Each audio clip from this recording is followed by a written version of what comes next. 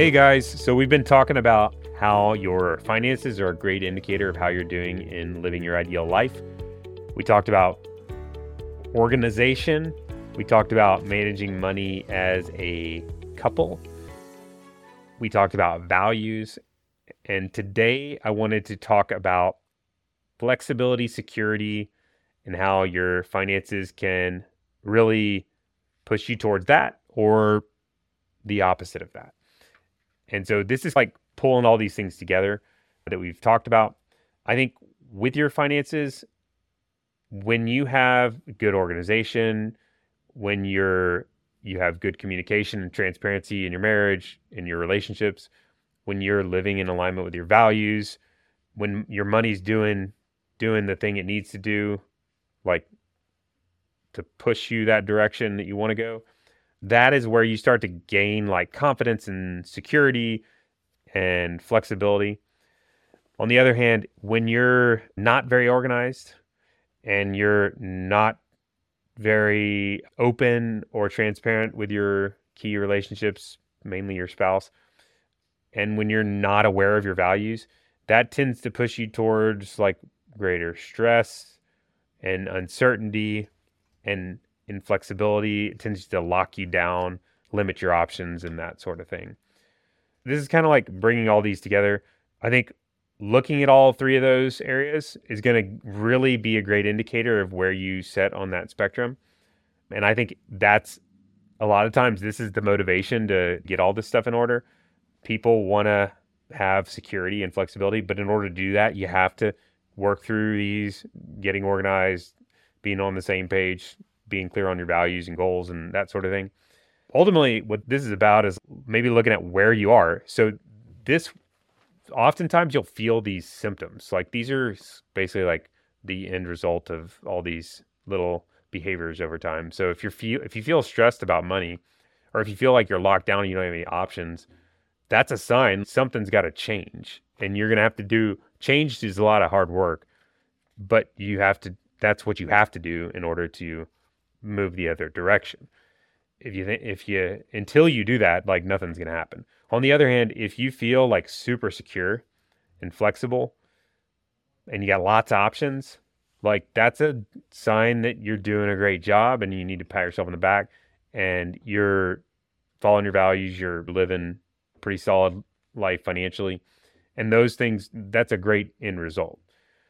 These factors, understanding where your money's going, tracking your net worth, tracking your cash flow, and then looking at how those align with your values and making sure if you're married, like you're communicating about all this, like that is the key. That's where this all kind of comes together.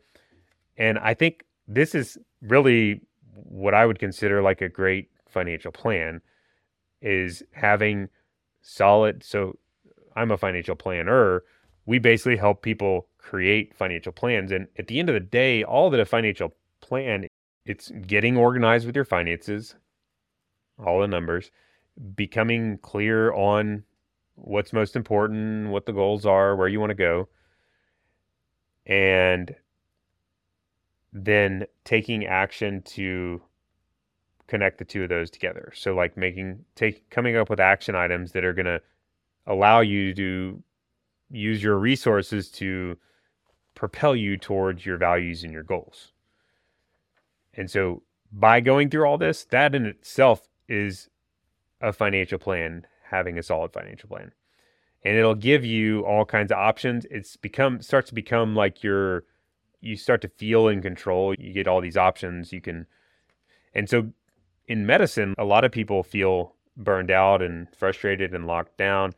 But money, you have to look at finances as like one of the best possible tools to make a shift. So a lot of the families we've worked with are really burned out. But when they have their finances in order and they've stayed organized and they're on the same page and they're like a rock solid, like they got a rock solid foundation and they know their values. And so when they start to realize the practice I'm working at or the hospital I'm working at is in conflict with my values and I hate it and my finances are solid, like I'm out.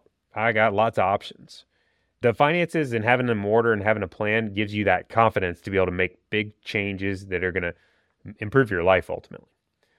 Or start your own business, having the confidence to do that, like starting your own practice or even like retiring earlier or starting a side gig. But a lot of people get this backwards. Like they try to do the side gigs or the practice thing or the work stuff to solve these underlying problems. That doesn't work. You have to do the getting organized, following your values, making a plan first, and then that should start to propel you towards some of these areas. That is all that I have for this segment. I hope it's been helpful, and we will look forward to catching up again next time.